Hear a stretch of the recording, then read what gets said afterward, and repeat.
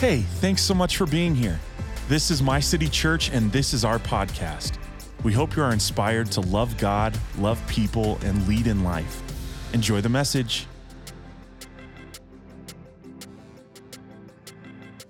Hey, well, good morning, 9 a.m. How's everyone doing this morning? Great. This side's doing well. How's this side over here? And now how's this side? Now how's everyone all together? It's like, just keep shouting. No.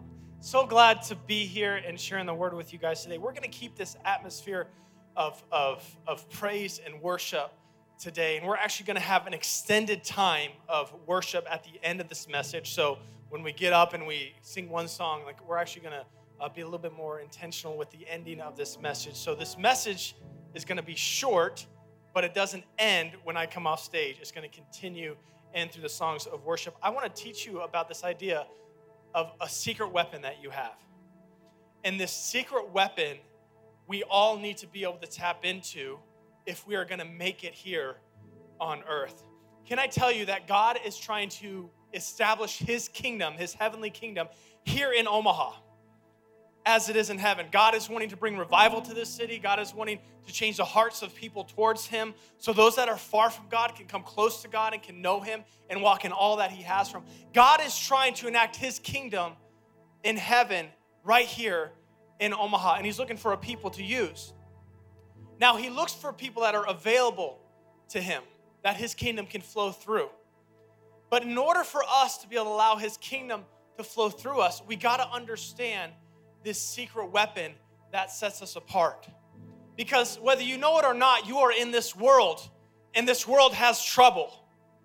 And I don't know what you came in here with. I think we all could say, and we could all write almost an essay of, yeah, I'm going through this, or yeah, I have this on my plate, this stress, this anxiety, this doubt, this difficulty, this tension, turmoil, relationship, etc. And we can all come with various different types of weights. I love what Pastor Joe said, that you can either carry the weight of the cross or the weights of this world. And I want to be able to help you know how to carry the weight of the cross and to cast off the weights of this world. And God is looking for a person that is carrying his yoke, his burden upon him. That's his cross, his establishing of the kingdom here on earth. It's a spiritual kingdom. It's not a physical one where you see an actual physical king, but it's a spiritual kingdom that is going to be established here on earth. And he's looking for people. And one way that we can see this is through a physical example in the Old Testament. God sent and established a king. His name was Saul in the Old Testament. And God's heart grew weary with Saul. And then he actually replaced Saul. And he said, I sought a man after my own heart. We find this, actually, I'm going to read the Acts version where they reference this in Samuel. Acts 13:22. It said, after removing Saul, he made David their king. God testified concerning him. He said, I have found David, son of Jesse, a man after my own heart. He will do everything I want him to do. See, God chose David. What separated David from Saul? Saul was concerned about what he wanted to do, what he was doing. David was concerned about what God wanted to do and what God was doing. David was after God's heart. David was not after a setting. David was not after a feeling. David was not after an outcome, but David was after God. David had a secret weapon, though. Can I tell you, David didn't go through life with all gumdrops, rainbows, and unicorns. No, he actually had various trials, temptations of many kind. But the one thing that set him apart was that no matter what came against him, David remained resolute that he was after God's heart. Not after dragging God's heart to be a part of what David wanted to do, but he was after God's heart to do what God wanted to do. So it was the deepest part of David, not just the words that he was saying or the thoughts that he was thinking, but at the deepest part of him, so no matter what kind of trial came his way, his deepness of his heart called out to the deepness of God's heart. Deep calls out into deep. We find this in Psalms 42, verse 7, how deep calls to deep. At the beginning of that psalm, David writes, as the deer pants for streams of water, so my soul pants for you, my God. My soul thirsts for God, for the living God. He says this in verse 2. When can I go meet with God? He's so eager to be with God that he's asking that question. When's the next time can I go meet with him? Not when is the next time I'm gonna see him. When is the next time? He says, when is the next time can I go meet with God? Can I tell you though, even though David had that heart of meeting with God, he had to make a choice to meet with God. It wasn't just a feeling that he was going off of, yeah, I feel like meeting with God today.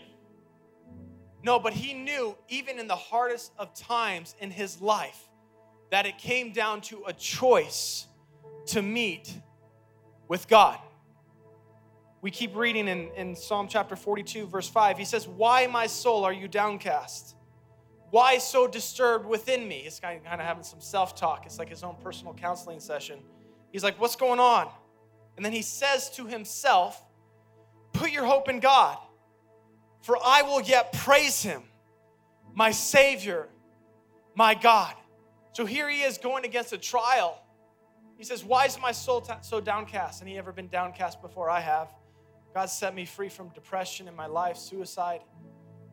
And I found a secret weapon after going through that trial. I found a secret weapon. David said, why is my soul so downcast? And then he kind of gives a glimpse to his secret weapon. He says, put your hope in God, for I will yet praise him. Which means that is, I'm going to continue. No matter what, I'm going to continue to praise him. It says that he was after his heart. After, meaning it was continual. Do we have a continual heart of pursuing God, of seeking God's face?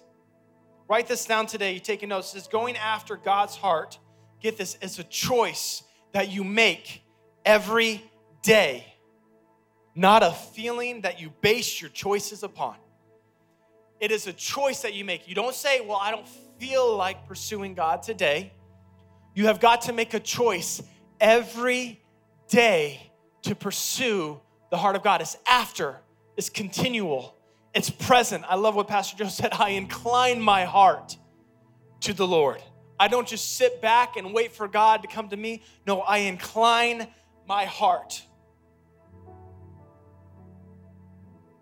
David had a secret weapon, and his weapon was praise. Psalm 42, 5 and 11, we hear him talking about, why are you downcast? Why are you downcast? Why are you downcast? But Psalm 42, verse 8, he says, by day the Lord directs his love towards me. At night his song is with me. A prayer to the God of my life. See, David understood that something that a lot of us don't fully grasp or comprehend until much further along in life. And I want to be able to teach you today how to overcome those life's circumstances that tend to overwhelm you. Psalm 54:1 says this. It says, to sing barren womb, you who never bore a child, burst into song, shout for joy, you who were never in labor. This is in reference to Israel coming back to Jerusalem, but it is also in reference to the posture of our heart in the midst of despair. It's in reference to the type of approach we should have to God, that we don't praise God for our circumstance, we praise God in the midst of our circumstance. See, praise is not a response to circumstance, it is a declaration over your circumstance. Israel did not wait until they were in Jerusalem to start praising God. They praised him on the way to it. Israel did not wait until the walls came down to surround it and worship and sing it around it. No, they worshiped around the wall day after day. Day after day, they were walking around those walls, praising and worshiping God. And then they'd go home. But I don't see anything happen, but I'm going to choose to praise. Can I tell you there's a secret weapon that's available to you today? Isaiah 61 kind of puts this all into perspective. It says to throw on the garment of praise for a spirit of heaviness. Heaviness is inevitable. What you do with it is optional. You have a choice today to throw on a garment of praise for a spirit of heaviness. David said this. He said, I will encourage myself in the Lord. What does it look like? Self! God is good. Self, God is strong. Self, I know God has delivered me. He will deliver me. And I know he will continue to deliver me. I could talk about Paul. I could talk about Philip. I could talk about Peter. I could talk about any one of the disciples for that part. I could talk about Jesus. Today I chose to talk about David because I believe David had a conviction that this secret weapon of praise in the midst of his trial and his difficulty was actually the key to unlock God's presence. Because I don't care if I'm on the mountaintop or if I'm in the valley, I know you're with me. It's not a question if I'm going to walk through the valley of the shadow of death. That's inevitable. It's that I know who's with me in the midst of it. Can I tell you that God is as close to you as your breath? And everyone just take a deep breath. Just kind of breathe in. It's that close. Breathe out. He's that close. It's just a turning that happens. It's a fixing of your focus, not on your circumstance, but on God who's over your circumstance. David said that I will encourage myself in the Lord. Yeah, I know I'm going through it, but I'm going to find strength in God. I'm going to praise him. This is more than just a temporary high that I get when I praise God. This is a continued choice that I have to make. That I know God is with me in the midst of it. Can I tell you that praise precedes your breakthrough? So we're in here today and we're worshiping. Some of us are kind of feeling the room. We're kind of seeing, okay, what's worship going to be like today? Let's see. Oh man, it feels like there's just a little bit of like resistance in the room. So we're just going to see if this kind of opens up. We're just going to kind of see what happens here. Can I tell you that you are the worship leader of your section? You're the worship leader of your row, and you're the worship leader of your heart. And you have to choose. This is something where you have to choose, not someone else around you, but even though you're like Paul and Silas in the middle of a prison cell, you're saying, hey, we're going to sing hymns and praises to God. Even at midnight, in a dark time, we're going to choose to sing praises to God. And not only were their chains broken, but everyone else around them's chains were broken. Can I tell you that your praise precedes your breakthrough? And I need reminded sometimes of who God is. And it's like a song that takes you back to a moment. I borrowed my parents' car the other day. It's my mom in here, my dad, and I see him right there. So you have a CD in your car that says processional.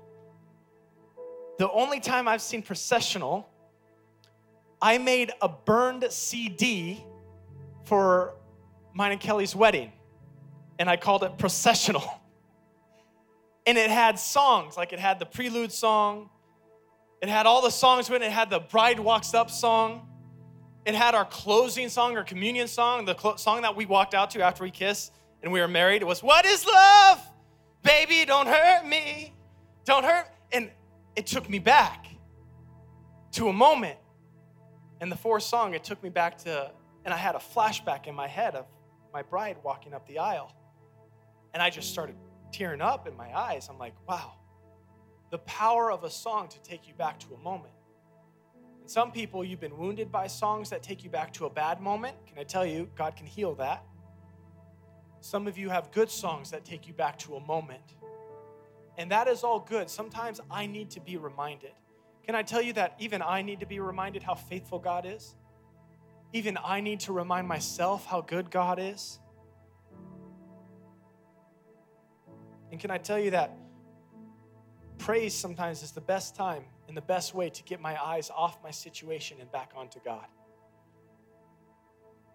So even though I'm going through it, sometimes I just need a reminder. So I like to throw on some old songs. You know, light of the world, you step down into darkness. Open my eyes, let me see. All right, show of hands, who knows that song? There you go. There you go. Here I am to worship. Takes me right back to it. And we could go into that. I think there might be a sweet moment there. I think there's some more that God wants to get across here today. What's that song that brings you back to God? I think sometimes we can get so distracted on new songs that we know in our head that we never take the time to get a song in our heart. And what I found is that it's in those moments that you develop a reflex, level of training. We went bird hunting the other day, where even a bird flew out of nowhere. I'm holding my GoPro and my shotgun, and I just lifted it up, bam! And the bird fell right out of the sky. Sorry, Tolly. We were harvesting. And the hunter came up to me. He said, you know what? Some of those reflex shots are the best kind because you don't have time to think about it. Can I tell you it's the same within worship? That if you can develop a reflex to worship, to pursue God, to call out to God in the midst of it, it's not about just taking in all these different Christian songs, but what's that song that God has placed in your heart? Is it a reflex that in the midst of it?